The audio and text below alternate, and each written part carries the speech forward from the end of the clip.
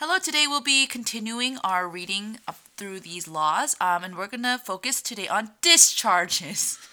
What does that mean, Hannah? A discharge is a bodily fluid that is expelled from genitalia, Jason. Remember the first time I accidentally picked up a tampon and I was like, what is this?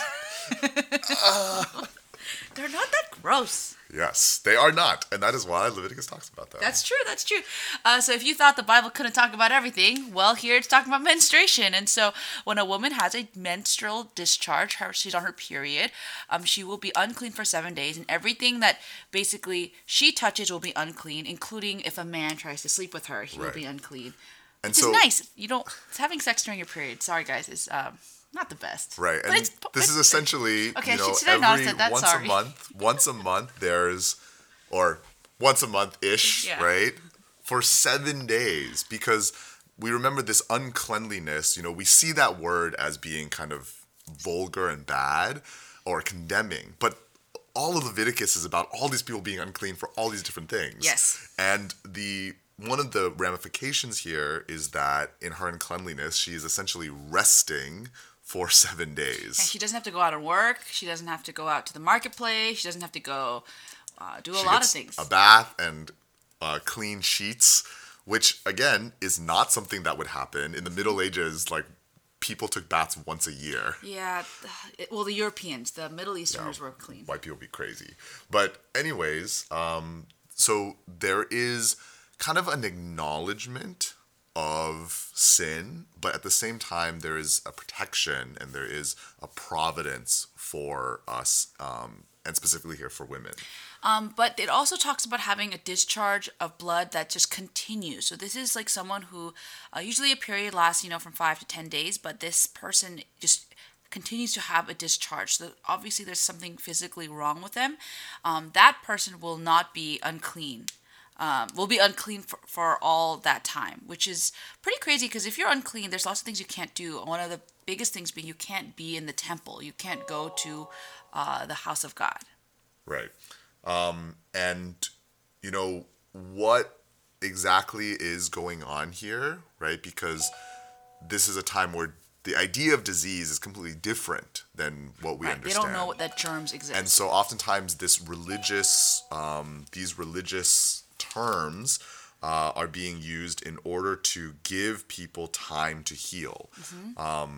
Now, there's a great cross-reference to this, which is in Mark chapter 5. So this is a woman, famous story, who had a discharge of blood for 12 years, right? And she just could not stop the bleeding that was happening. But she heard about Jesus and heard that, he could heal. So she said, if I touch even his garments, I will be made well. And immediately, right, she was made clean.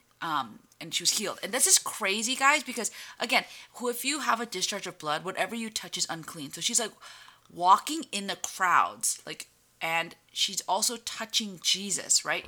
If she touches Jesus' garment, he's unclean. And that's the reality of our sinfulness as other sinners, mm-hmm. that our sin does hurt other people. And yet, what is true for us as sinners gets flipped on its head when Jesus, the righteous one, the clean one, when we approach him, he cleanses us, right? And he takes our sin.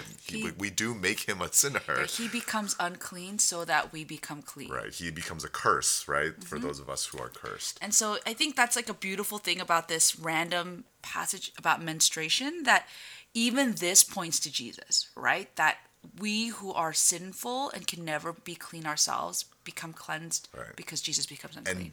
And Leviticus is pointing to this in verse 31 because all of this, God is saying to separate Israel from their uncleanliness lest they die. That for God's will, it is for life and it is for cleanliness.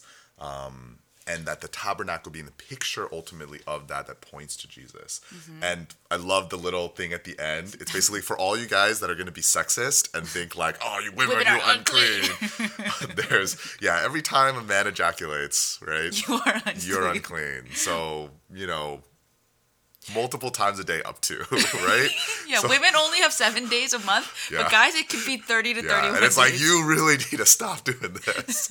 Like it's not that you're gonna go blind. It's the, Yeah, and it's not, again, it's not that you're sinning when you ejaculate. It's just a reminder that what we do has to be washed by God. yes, Washed and watched by God. and purified. Purified by God. Okay, bye.